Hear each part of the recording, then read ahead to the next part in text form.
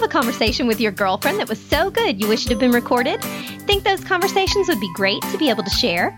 Wondering if there's support or research for the recommendations your smart girlfriends give about mental, spiritual, and physical health?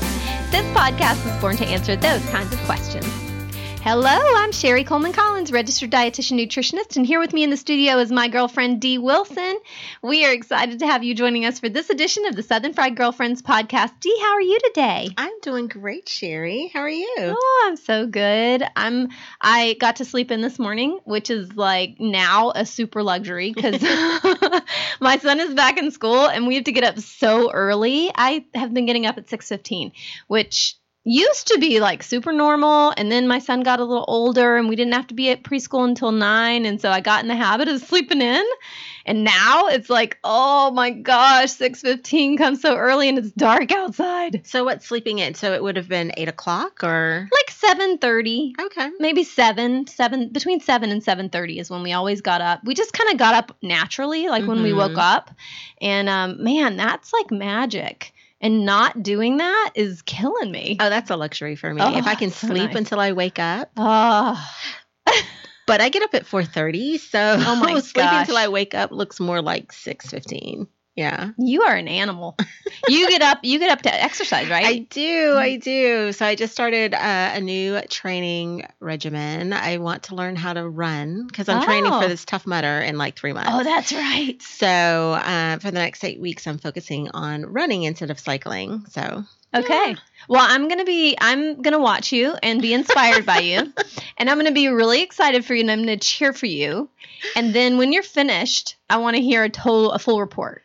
And our girlfriends are going to want to hear a full report about your Tough Mudder. Yeah, my goal is just to, 1, be able to finish, and 2, to be able to do at least half of the obstacles, and that'll be good. Okay. Yeah. Oh, you're going to do so many more than the half of the obstacles because Well, you are a tough mother.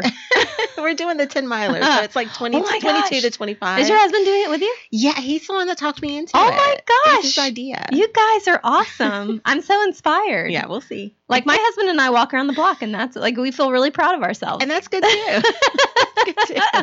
Oh gosh, you are amazing. I'm super inspired by you. Well, don't be. Wait until we survive it. And then. That was me this week. My husband and I are doing something, and we've had several people say like, "Oh, that's so awesome! We're so impressed, and and I'm like, wait, we're not finished. Like, we're just getting started. We might decide halfway through this sucks, and we don't want to do it. Right. So, well, I'm cheering for you now. And I'll be cheering for you on the other side of it. Appreciate that. And I'll be really excited to hear your postmortem on it because you don't pull punches and you'll tell us what you really think. I have a lot of friends who've done that kind of thing. It looks like so much fun. I'm excited about the opportunity to prove to myself that I can do something like this. I remember my dad asking me in at the end of high school beginning of my senior year, if I would consider going into the military because that would help pay for college. And I was like, are you crazy? 1, I don't run. 2, I'm not doing all that climbing and stuff. So no. But I am interested at, almost 46 years old to say, is that something I could actually do? Yeah. So we'll I see. want to do something like that, like an obstacle course type thing, but I want it to all be made out of bounce houses. Oh my God, that'd be so fun. That'd be fun. Oh my God. My son was at an event yesterday, or we were all at an event yesterday, and they have these inflatable obstacle courses, and I so wanted to jump in and do it, but they don't allow the adults. That's a real thing. Oh yeah, but it's all for kids. I mean, you can't get into it at least I haven't been where I can get in as an adult, but I want wonder to. if I could rent that for my birthday party. I think you should. And if you do, I want to come. Well, on a serious note, we are going to tackle a topic today. Speaking of tackle, it's like physical. Anyway, wah, wah. We're going to tackle a really important topic, and it is a topic that I think I've gotten more questions and buzz about in the last few days than I have about anything in a long time.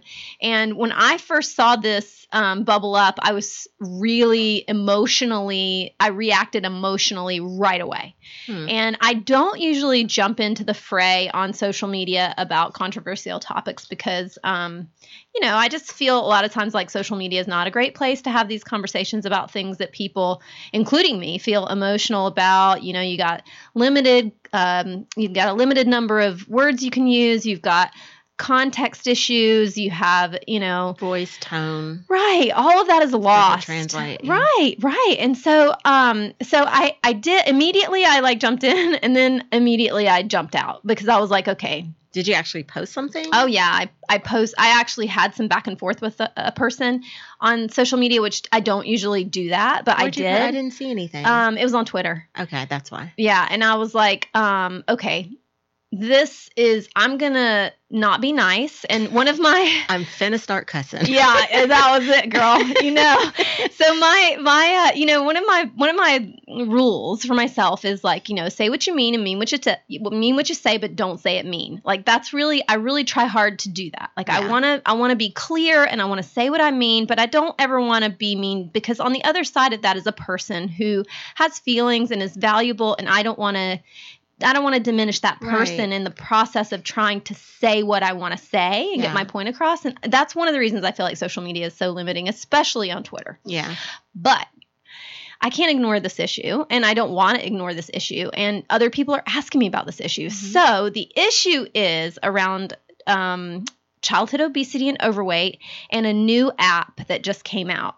So I saw this question in your Insta story. It was like a poll, and I was like, oh wow, I want to hear about that. I hadn't heard the news about it. Yeah. Your Insta story was the first place that I'd seen it, and I was like, well, that's interesting. Yeah. Let's hear more about that. Okay, good. So I had some other people who were asking me about it offline. Okay. Which is why I posed it as a potential question amongst the other things that I had going on yesterday. And it was actually the one that got the most votes, but I wasn't ready to talk about it because I knew we were going to talk about it today, and I needed a little bit more time to think through my my thoughts on it more clearly. And so with all that said, I want to introduce our guest, because we have a guest with us today who I think can also offer her perspective and her unique voice to this issue. And so this issue of childhood obesity and overweight and how to address that issue is not simple. It is a complex issue. And I think that it is a multifaceted issue, and one thing isn't going to solve this issue, and one thing isn't going to ruin this issue either. You know what I mean? It's not going to totally sabotage everything we're trying to do. But without further ado, let me introduce our guest. We have a guest with us today, Lauren Harris Pincus, who's a registered dietitian like me.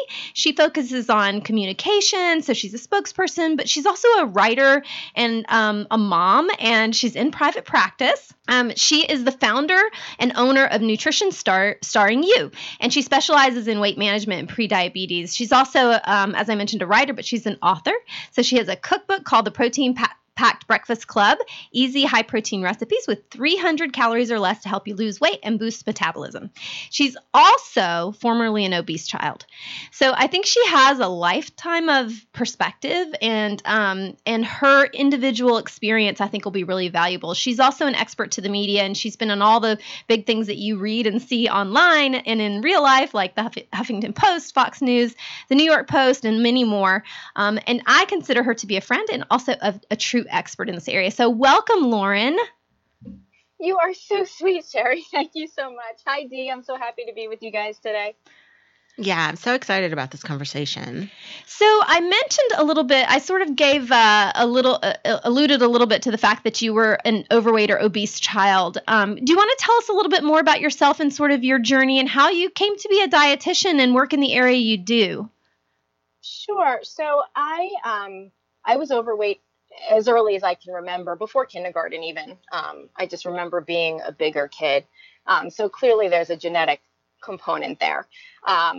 I was at Weight Watchers with my mom when I was about 7. I remember sitting there in like the support group with the adults and doing the weigh-ins and stuff. And that was because the doctor told my mother to take me there. A lot of people say, oh my God, I can't believe your mother did that. Well, guess what? The doctor told her to. So what is she going to do as a mother? She's going to do what the pediatrician, suggested that she do. And I yo-yoed for a very long time. I did 2, we called them fat camps back in the day, obviously not PC anymore to say that, but that's what we called them. When I was 13 and 15, I went to, summer sleepaway weight loss camps where they feed you 1,200 calories and work you out like 6 hours a day. Wow. That sounds horrible. Was it at least fun? So one was actually a Weight Watchers camp. I don't think they have them anymore under Weight Watchers. And then the other one was a different one. And, I always lost weight, but then you come home and you sit in school all year on your tush all day, and you go back to eating, similarly to the way that you were in your household, which sort of is what caused the whole problem to begin with. And, the weight comes back. But I went up, down, and I tried every diet in the world that was available back then. We're talking the 70s and 80s. And then when I was a senior in high school, I just sort of said, I'm done with this now. Like, I want to go to college, not heavy like this. I can't keep up with my friends. I can't do the physical activity I want to do. I can't wear the clothes that I want to wear. And, to a 17-year-old, that very, very much matters. So, and this wasn't at the urging of my family. I had a very incredibly loving, supportive family that never shamed me, never made me feel bad about my weight, never, ever. So it was not my family. This was me wanting to do this for myself. And I begged my mom to take me to this. It was sort of the first iterations of Nutrisystem or Jenny Craig, even before them, when they gave you the food and you had like a weekly coach, but it was an 800-calorie diet. Whoa. So you can imagine, right? So 800 calories a day. It was like, if that. And I lost like almost 50 pounds doing that my senior year in high school.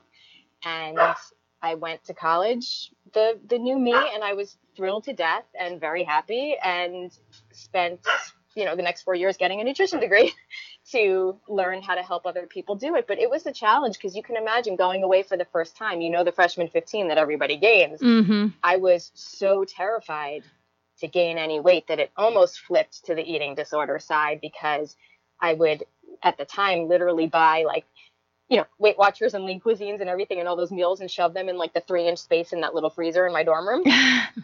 And, like 3 at a time. And I would eat those for dinner and stuff because I was just so uncomfortable eating the food in the dining hall, which we all know, back then for sure, there was no such thing as a low fat or lower calorie anything. Mm-hmm. And, even today you hear about it from everybody. At least there's healthier options now, but, I just wasn't comfortable not knowing what I was eating, really. Mm-hmm. And I had a lot of, even my sorority sisters at the time would almost stage an intervention because nobody saw me eat, because I didn't eat much in the dining hall. So they thought I was totally anorexic. I'm like, guys, you seriously don't understand.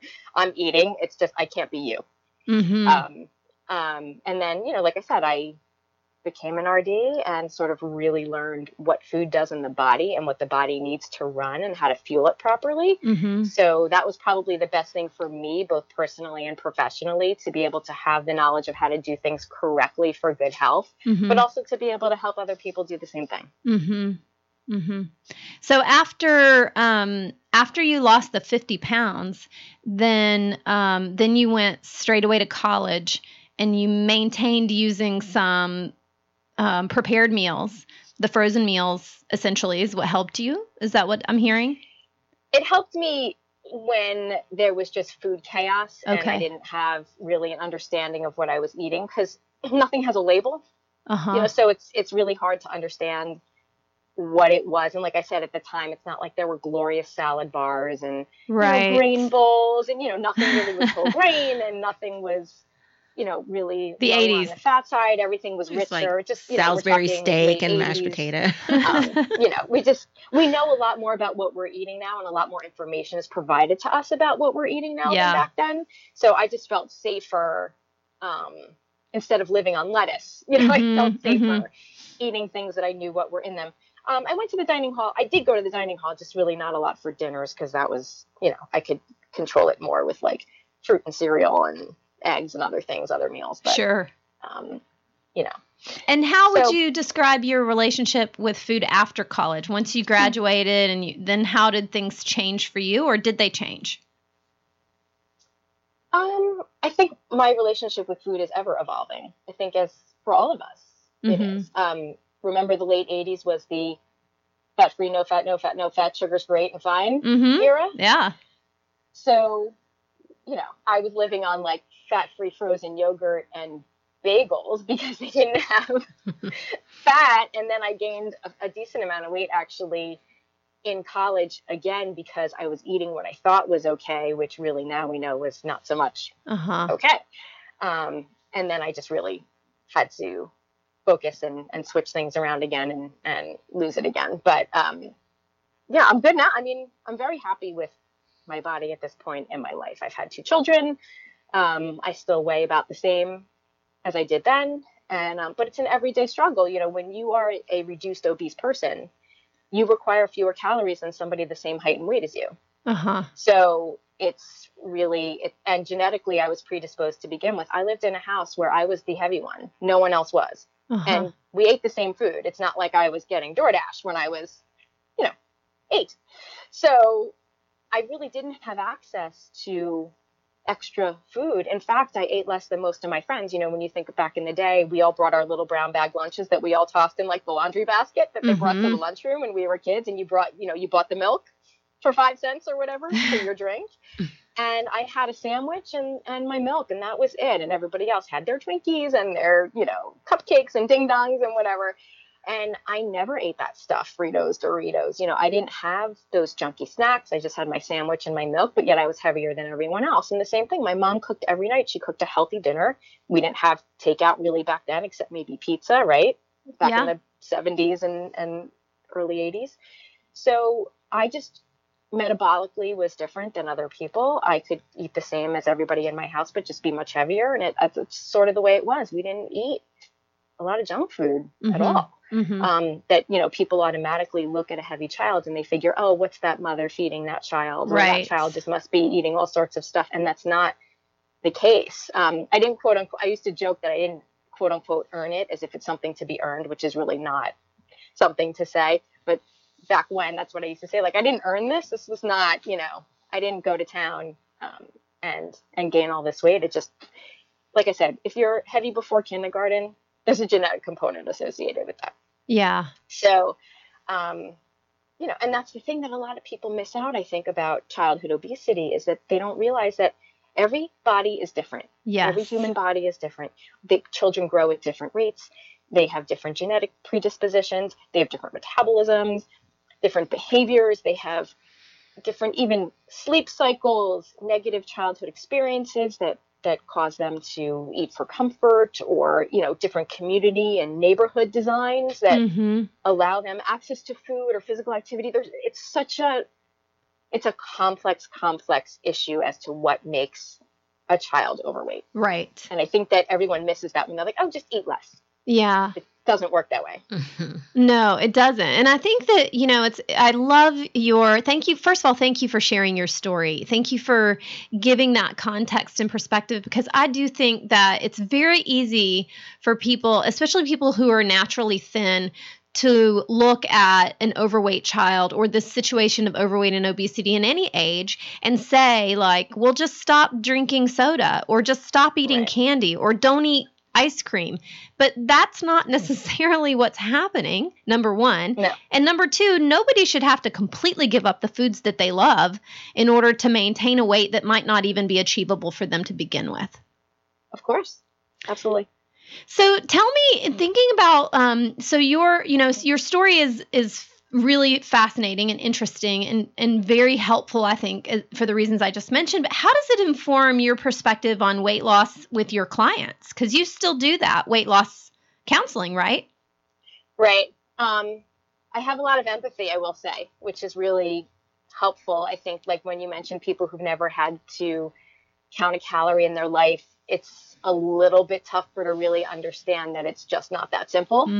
And I really do feel for my clients. And I think that I do often share my perspective only because I think it makes them feel better knowing that they're not being judged, and that I can totally empathize with them.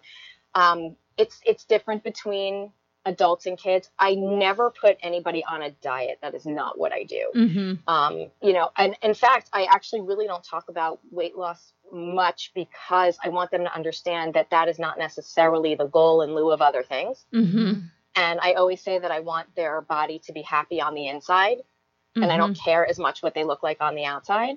And if weight loss is a result of us trying to make their body happier on the inside, that's great. But I care much more metabolically what they look like than what the scale says. because you all know that there are plenty of people who appear thin but are very unhealthy inside, right, metabolically. So you cannot judge a person metabolically by what they look like on the outside. Absolutely. And I always ask people, how will your life be different if you lose weight? What does that mean to you?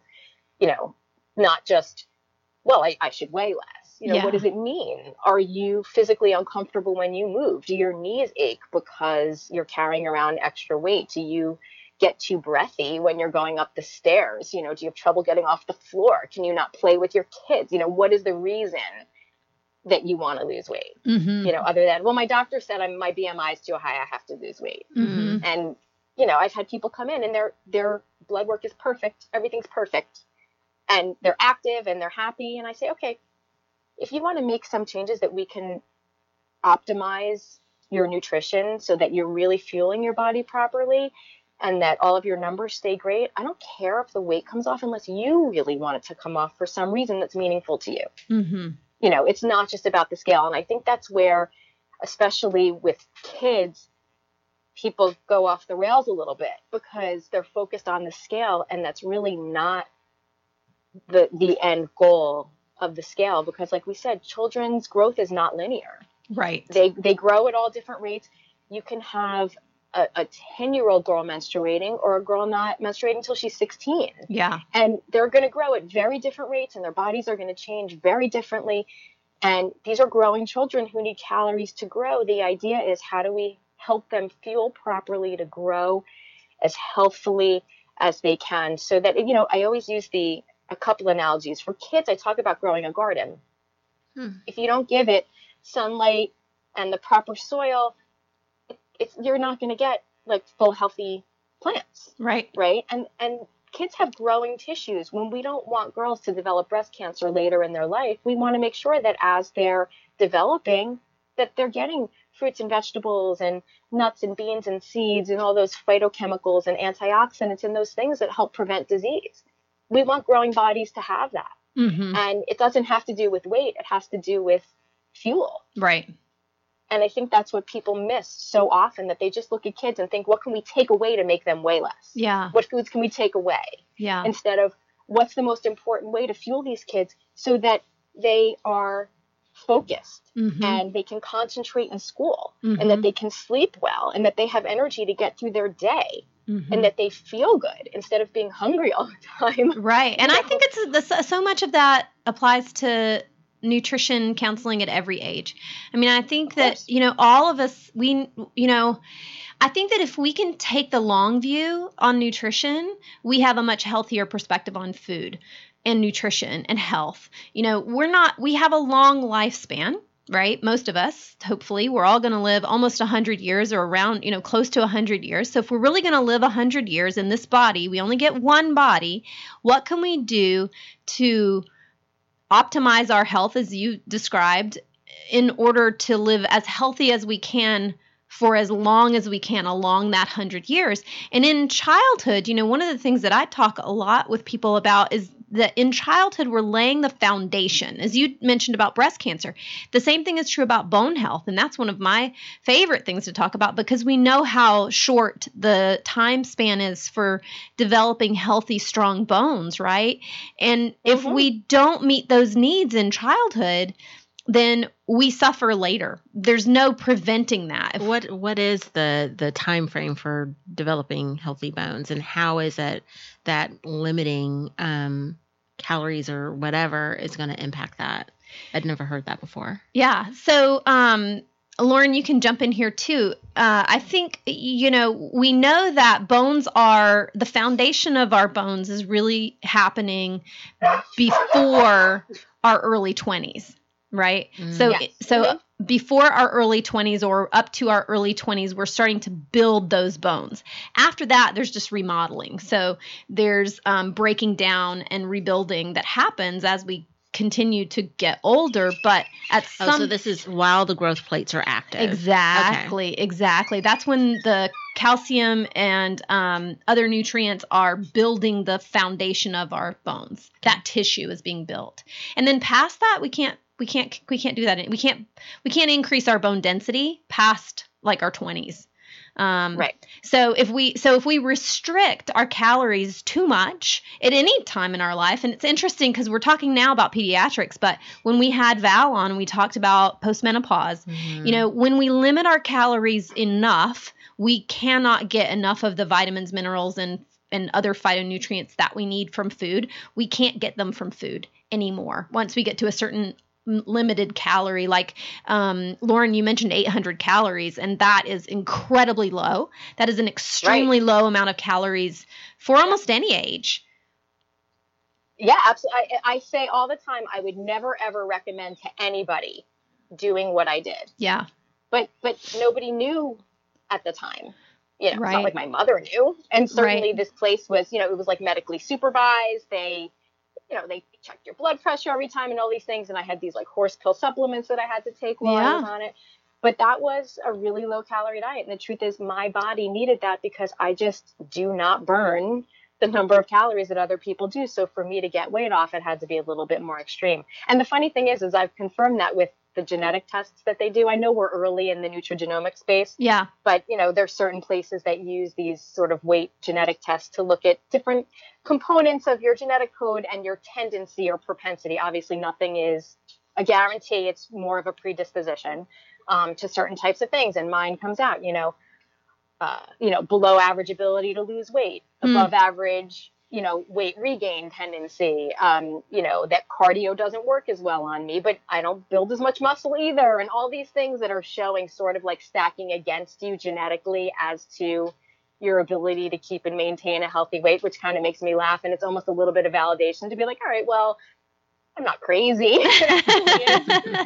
Sort of kind of in my genetic code, which is kind of makes me chuckle. But yeah, I mean, the truth, and especially when it comes to bone mass, I have absolutely after effects of constant restriction with my bones. Because I'm in my mid to late 40s now, and I definitely have spoken out as well, having osteopenia, which I only found out about because of FNCE, our food and nutrition conference that we go to every year, that I've been there with Sherry plenty of times. Yeah.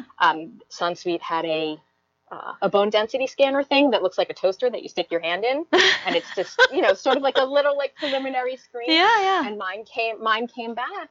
How about that? Low, and they said, oh, you should probably go see your doctor. And I called up my doctor, and this was many years ago, early 40s, and I said, I kind of need a bone scan. And he said, what are you talking about? And I explained, and he said, all right. And sure enough, it came back that I have, early osteopenia. So I'm so thankful for that because it made me aware. Yeah.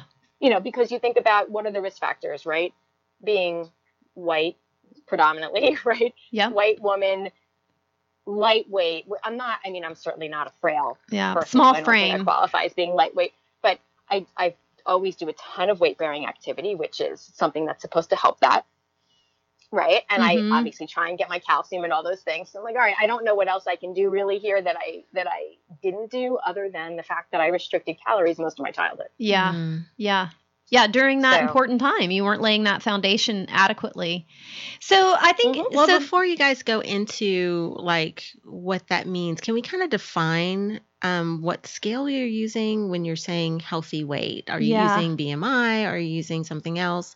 Like what are you kind of considering as a frame BMI for is healthy? what they're using for statistics. Okay. Yeah. Which I think as RDs, we all agree that BMI is not our happy measurement. I think it's pretty flawed actually, but for lack of anything better, that's what we have. Yeah. So, based on that, we're talking at this point in time, about 1 in 3 children is overweight or obese, which has tripled since the 60s. So whatever we're doing in our lifestyles is causing this. Yeah. And we're talking 71.6% of adults as well are overweight or obese. So when you're looking at more than 2/3 of adults that are overweight or obese and 1 in 3 kids, we're looking at the home. Yeah. It starts with parents and family. And the environment too. Obviously. Yeah. Yeah, and the environment too. So I think yes, the home, but also our environment, our built environment, right? So we live in places where we use cars to go everywhere. We don't move our bodies like we used to. We use email all the time to talk to the people down the hall. We don't get up and move around like we used to. We're not as physically active as we used to be historically, right? I mean, I think there are so many different things. Before we continue on this, I want to say something too about weight and on our scale or our measure of what's normal and what's healthy. I think, because I agree with you, Lauren, I think that BMI is not a perfect measure, especially in a pediatric population. I think that BMI is not terribly helpful, but it is one piece of information we can use. When we think about weight, I think that there's some other important things to consider, like waist circumference and hip circumference, and the ratio between the two, especially in adults, can be very helpful. The reason that they're helpful is not because there's a once you get to this place, you're considered overweight or obese, just randomly. The reason is because we know that statistics tell us, as Lauren mentioned, that once we get to a certain place, over a certain measurement, whether it's BMI or waist circumference, there's an increased association with disease. So your risk for disease is higher, the higher those numbers are, but it isn't set in stone, right? So your risk is higher, but everyone's life is individualized. So for instance, those genetic components are an important part to consider, right? Do you come from a family of people who are bigger and yet have lower metabolic risk, right? So are they bigger but lower with heart disease? Like, are they bigger but lower cancer? So we know, okay, genetically, your parents were bigger, your grandparents were bigger, you're probably going to be bigger, but does that mean that you are going to die from heart disease? Maybe not. What are your that's where I think we have to go back into those individual factors and look at what's your individual risk, and what's your cholesterol, what's your heart rate, what's your blood pressure, what are those things telling us about your metabolic health? That's what, when Lauren talks about metabolic health, that's what we're looking at. Okay. And so you're looking with those measurements, though, you're looking at the ratio from the waist to the hips. Yeah. Because my hips have been big all my life. Right. I've been Mine dragging too. this wagon all my life. You're But better off with the big hips. Exactly what Sherry's saying is that if you take two women, for example, and one of them has a small waist but bigger hips and thighs, and they weigh exactly the same as a person who has narrower hips and thinner thighs and like a bigger waist circumference, the woman with the bigger waist circumference, although the same exact weight, is at much higher risk statistically of metabolic diseases like diabetes and hypertension and high cholesterol and those things, just because of where the fat tends to be placed. Gotcha. Okay. So I think, we have to, and so they're like two different things. And we've talked about this before, is that there's the public health issues, and then there's the individual issues, right? So the public health message is we have an overweight and obesity problem in our country. There are too many people overweight or obese, whether they're children or adults, because statistically all that extra weight is increasing. And we know that we've seen, obviously heart disease and cancers are higher than they maybe have been sometimes in the past. Although I think I've seen some stats that show that cancer rates have actually come down in some specific cancers. So I think, we know that from a public health perspective, we need to address this. And then how do we do that? That's where the rubber meets the road. And I think is where Lauren feels so passionately, and so do I. So let's talk about this specific issue. That's sort of the elephant in the room, right? Is this week, Weight Watchers launched an app called Curbo for children aged 8 to 17. And so, Lauren, how did you feel when you first heard about this app? I took a deep breath and I sat back for a minute because I know the firestorm that surrounds these things, and I knew it was coming. Yeah. So I said, okay, I am one of those people that when you've been an RD for 25 years, you've seen everything there is to see, and you understand how the pendulum swings 100% one way or the other. And I have learned to sit back, have an open mind, and understand that things are rarely absolute right and wrongs. Very rarely. Yeah. There's usually some middle ground in there, and you have to figure out what it is. So first do no harm is really the principle, right? Right. First do no harm. So I'm looking at this and I'm saying, all right, does this cause harm? Who's it going to help? Who is it directed towards? Is it really science-based? What are the parameters that they use? All those things. So I looked at the app. I read the press release.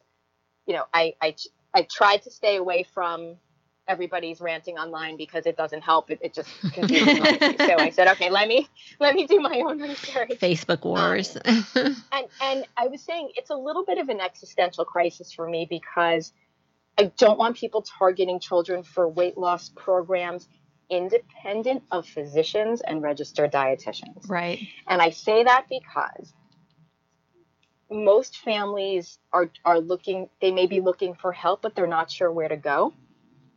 And I feel like they need health professionals to guide them so that they can figure out what is the best thing for their individual bodies, because everyone is different. So any diet plan in general, whatever that plan may be, is not individualized. So it is not going to work for everyone, and it could do harm to some people because it was not right for them. Right. Correct? Yep. So whenever there's any plan, any kind, that's how I start to feel about it, because I want to make sure that each person is educated to understand if it's safe for them or their child. The thing about Curbo is it is based on Stanford's program. This is not something that Weight Watchers developed out of the blue in their own house. Mm-hmm. You know, this is based on Stanford. Stanford's been using it for a long time. All the testimonials on the website have to be from the Stanford program because this app just launched. So when you see kids online giving testimonials saying that they've kept weight off for 3 years or whatever, that's obviously not through the Weight Watchers portal. That's, right. What is the program. Stanford program that you're So, talking about? Stanford obviously has a great reputation. They're using science-based information to run their programs. I don't know if it was online or if it was in person that they were running this program. I'm not totally sure. In-person programs tend to work better, obviously. This I can tell you a little bit because I read the background on some of that Stanford. Do you want me to jump in here and share it? Yes, please. Mm-hmm. So what I read, and this was directly from the Weight Watchers website, and I know that they're calling themselves WW now, but I just can't get there. So they have a link directly to the Stanford University program, and they have a program called Pediatric Weight Control Program, and they have a Center for Healthy Weight for Children, and they started their program I think in 1999, and it looks like from the website, and I don't know a ton about it, but from what they've shared here on the website, it was a family intervention. So they brought in families, 12 families, groups of 12 families together, and they separated the parents and the children, and they did interventions with both of them. So it's education and support for the family, which is for me where the disconnect is. I don't think this. I think that this app may be based on what they learned from the Stanford program, but an app isn't a family intervention. The app they're launching here isn't a family intervention. Please correct me if I'm wrong. What do you think, Lauren? You said it. Exactly. And that is it. Like, bottom line, that is it. So it starts with the parents and the family. The home has to be a safe and healthy environment without singling out the overweight child with his or her food and everybody else's food, because that's just a recipe for disaster and shaming and poor self-esteem and everything else. This is your problem. It's not our problem. Right. So that's the worst thing. Oh, that's exactly how I felt when I saw it. Lauren, you just put words to my feelings when I first heard about it. I was like, this is telling this child in this, putting them in a container and saying, you're broken, here, go fix yourself. Right. And it takes a family commitment to model a positive environment around food and activity and healthy behaviors like family meals and less screen time and good sleep habits and support to talk about your day and your concerns. You know, we eat for a whole lot of reasons. We eat for happy, sad, bored, stressed, tired, all sorts of reasons, right? Mm-hmm. So children are no different than adults. The house needs to contain healthy foods so that the children have plenty to eat and not be hungry and feel deprived because they need to quote unquote lose weight. Mm-hmm. There's so many things here. And again, with almost 72% of adults being overweight or obese, it's much more likely that the child themselves are not the only one in the household who potentially has a similar issue, right? So when I see kids in my practice where the parents are kind of looking at the kid pointing fingers saying like, you have to do this, but the parents complaining that they don't want to give up their whatever, that's when like sort of flames come out of the side of my face a little, you know, when you feel your face. I do. And you're like, oh my God. You know, how you have to explain to parents, it all starts with you. They are not buying their own food. Right. This has to be modeled in the home. If you want a healthy child, you need to have a healthy home and a healthy attitude towards food for yourself, and you have to share that with them. Right. And, you know, however, and that's where I don't think that Curbo is useful. However, not every child lives in that kind of environment. Not every child has access to parents or helpful parents in this arena, supportive parents. Sometimes kids feel alone in that and they're looking for outside support because they just don't have it at home for whatever reason. Maybe they don't have the kind of support where parents are actually in the home with them most of the time. You know, maybe they're in foster care. Maybe there's any number of reasons why children do not have that support from their parents. So maybe an app with a coach using the coaching feature is the difference, because a child doing this app by themselves, to me, is a little bit disastrous. Mm-hmm. Because or the parent may also... It's not up to the child, right? So I think that the coaching feature, the fact that they offer coaches that they match you with based on your sort of your likes and your type of personality. So if you're an athlete, they try and match you with an athlete or like a gamer or somebody who's a little bit more like you so they can be a role model to you. Mm-hmm. That's a positive aspect, I think. But I was concerned when I looked at the coaching section on the website that these aren't people who have necessarily health and nutrition background. So Correct. That to me is like, you know, but these kids are going to have questions about health and nutrition, and these coaches may be answering questions that they're not qualified to answer. I agree. And that's why I said, ideally, you're going to do any kind of intervention with a doctor and a registered dietitian, because we are going to be the people who are the most highly trained in order to help you and watch your whole medical situation unfold at the same time. Right. I think that this is why I'm saying this is just a larger issue, because if I have a child in front of me with almost type 2 diabetes, borderline at 10 years old, and this has happened, mm-hmm. how do you not address the fact that weight loss is likely going to help this child not develop type 2 diabetes as an adolescent? Right. I think that to say that weight has no bearing on anything is just not accurate. And there's a lot of people who just talked about health at every size. Well, that size isn't healthy for this child. It's just not. So, there are exceptions to the fact that, yes, we want positive self-esteem. We want no body shaming ever, that different bodies should be acceptable for everyone. The problem is that when it's now a health risk and a major one, what do we do about it? Yes. And a child in that situation should not be fiddling around on Curbo by themselves. Right. That's just not the right intervention. So overall, I'm not thrilled with the way it's set up. I understand the traffic light thing to try and be easy, mm-hmm. but I don't agree with the way it's categorized. So explain that a little bit. There are games in there that I tried to play the games and I was getting the answers wrong. So explain the traffic light thing, because some people who are going to listen to this haven't seen the app yet. Okay. So it's based on, like, green foods are the ones that sort of you include the most and kind of whenever you want. The yellow foods you're supposed to be more careful of and watch the portions. And then the red ones are like, all right, those are the foods that are not so good for you, so you need to limit those. Right. The green ones are basically fruits and vegetables and things that don't have food labels, right, for the most part. The yellow ones are things like baked chicken and whole grains and things that you really need in a growing body for sure. Yeah. That being yellow, I'm not so sure I like that idea. And then the red ones, even include some healthier foods that just maybe they're a little bit higher in calories. But right. Like peanut butter. Peanut butter's red. Or, Yeah. Yeah, peanut butter's red.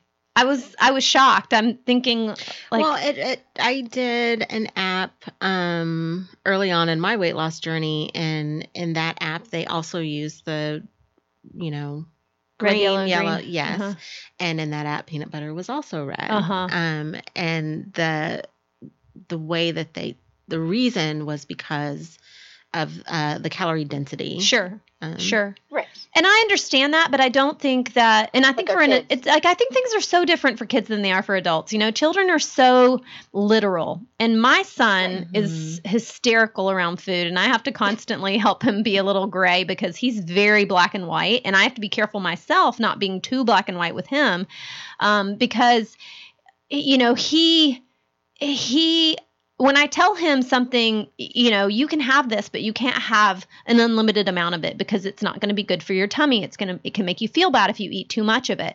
Then he's asking me, well, how much of this can I eat that won't make me feel bad? Let's find that line. Exactly. Yeah. He wants the black and white.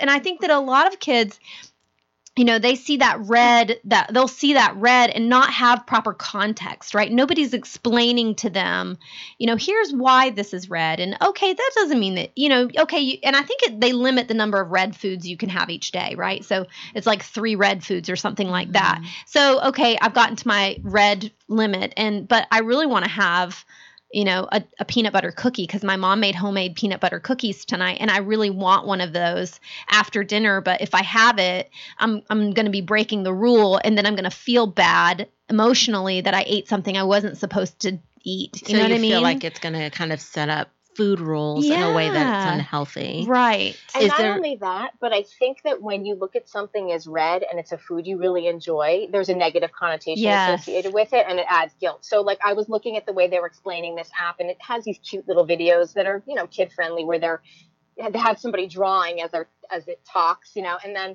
they're talking about, well, if you really want that brownie, this is your red, and it's showing like red by the brownie. And to me, it's like just so negative that it makes you not want to enjoy it. And they're talking about budgeting your red foods for the week. I don't know.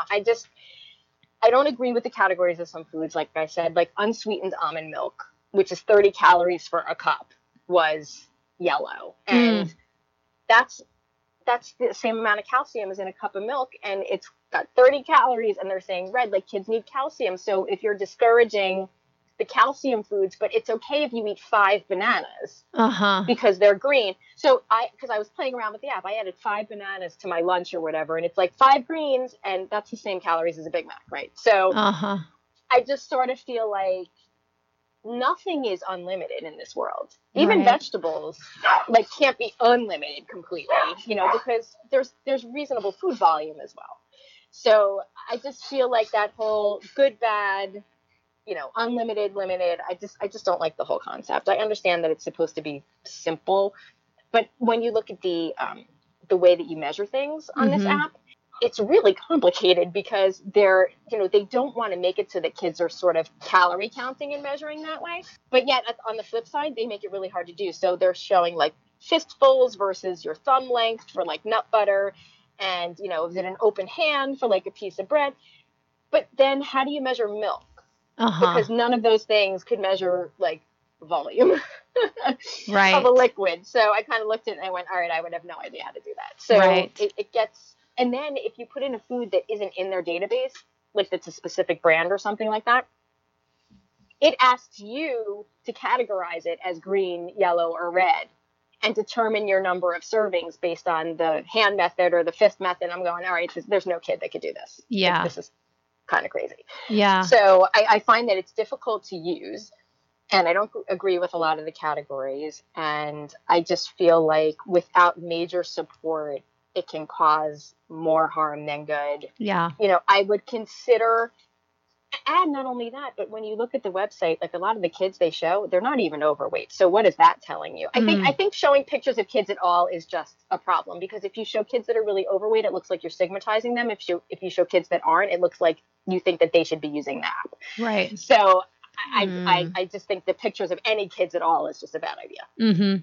Well, and one of the things I think too is looking at the cost. When you look at the cost of using this app, it is somewhere in the neighborhood of $600 to $840 a year, right? So if let's say they used it a year, that same cost could easily pay for, far less than that, could pay for appropriate intervention with a dietitian. Could it? Because that was my question. Because I'm like, okay, I get that maybe you don't agree with this app, but what about the parent that's concerned about their child who's overweight? Maybe their child is the only person in the family that's overweight, so they're not really sure what they're doing, and maybe they don't have the time and the money to get the appropriate intervention with a doctor and a registered dietitian. This is me not understanding how much it costs to go to a registered dietitian. As a private practice RD who does this, I will tell you that ever since the Affordable Care Act went into effect, most insurance companies, if you have insurance, private insurance, they offer preventive benefits. So there are certain companies, for example, that if you have an overweight child, they get unlimited visits with a dietitian. Unlimited. You could go every week, like your private Weight Watchers, with a dietitian for free. It's free. Yeah. In certain insurance plans. And certain ones allow a few visits. Some of them are, it's all going to vary. But from what I understand, in most states, that's available. So if you can find, if you go to eatright.org, which is our Academy of Nutrition and Dietetics website, you can find a registered dietitian by zip code, and you can check with them to see what insurance companies they take, or you can just go onto your own insurance provider website or call up with a representative and find out which registered dietitians are in your area, and you can just give them a call and see if they do, pediatric or adult, if you're an adult looking for a registered dietitian, weight management, because you want somebody who is familiar with working with kids, right? In a weight management setting. So is that a referral that really should? There are a lot of us out there that have a lot of experience and are willing to help, and it might not even cost you anything, which is crazy. Is that a referral that you would be expecting, like, the pediatrician to make? Ideally, but you don't have to. Unless you have an HMO, it's not even referral based. So I have a lot of parents who just call me, just because they found my name either from someone or on the insurance company list. And they just come right in, and most of the plans don't require a referral either. I mean, it's always good to be in touch with the physician, obviously. But as far as red tape, there's not the red tape that the parent needs to go through necessarily. Like, just as a consumer, like for me, my husband recently started seeing a registered dietitian. And I think the only reason why I knew that it was an option is because I work in an industry that employs 2 registered dietitians. It's not something that would have come to me naturally, And so I wonder if, for most consumers, they see something like this Weight Watchers app as, oh, it's easy. I can just kind of sign my child up for this. And then it's kind of like, rinse and repeat on the monthly payment. And it doesn't really cost me much in the way of time and money. Yeah. And I think that's the problem. To me, that's the problem. It's this hands-off approach that I think it encourages. And what we know is that doesn't work for long-term behavior change. Right. I mean, like I said, it's all about the family when you're dealing with children. It has to be a family approach or nothing's going to work. Because whatever the issue, however it originated, it's within the family. Yeah. Yeah. It's all about the family, whether it's the kid or the adult. Yeah. Trust me. If there's a health issue in the household, everyone is really going to have to make some adjustments. Yeah. And the thing about the big complaint about most people who are starting to be very upset about this app is the risk for eating disorders. That is a very real risk. Very, very real. That when you talk to most people with eating disorders, you hear about their struggles being overweight as a kid, or thinking they were overweight as a kid, or having body image issues as a kid, and it started with dieting early and then it just blossomed into something very negative. And that is a very real thing. Yeah. It's not a huge percentage of the population. I think if I have somebody that is very overweight and they have a health risk associated with it, I'm more inclined to help them lose weight and worry less about the potential eating disorder component if it's done in a healthy behavioral way with support from the family, as opposed to, sending them on a fad diet on their own. Right. That's a totally different thing. So I think, again, we always have to weigh the potential consequences and the risk benefit of any medical intervention with a child, whatever it is, particularly with food, because we just have such strong identities personally with food and how we feel about it and how it affects us. Mm-hmm. Yeah. And I think that the one of the, again, sort of, kind of bringing us full circle, the issue of weight, whether it's children or adults, is multifactorial. A solution is going to have to be that too.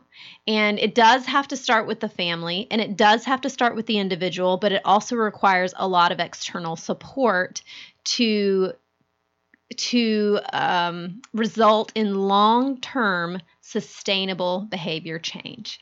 Mm-hmm. We can't change the way we think with the same brain that brought us into the thinking, that got us in the problem we're in. And we need external tools. And I think that a tool like this, an app, could be very helpful as part of an overall comprehensive family intervention.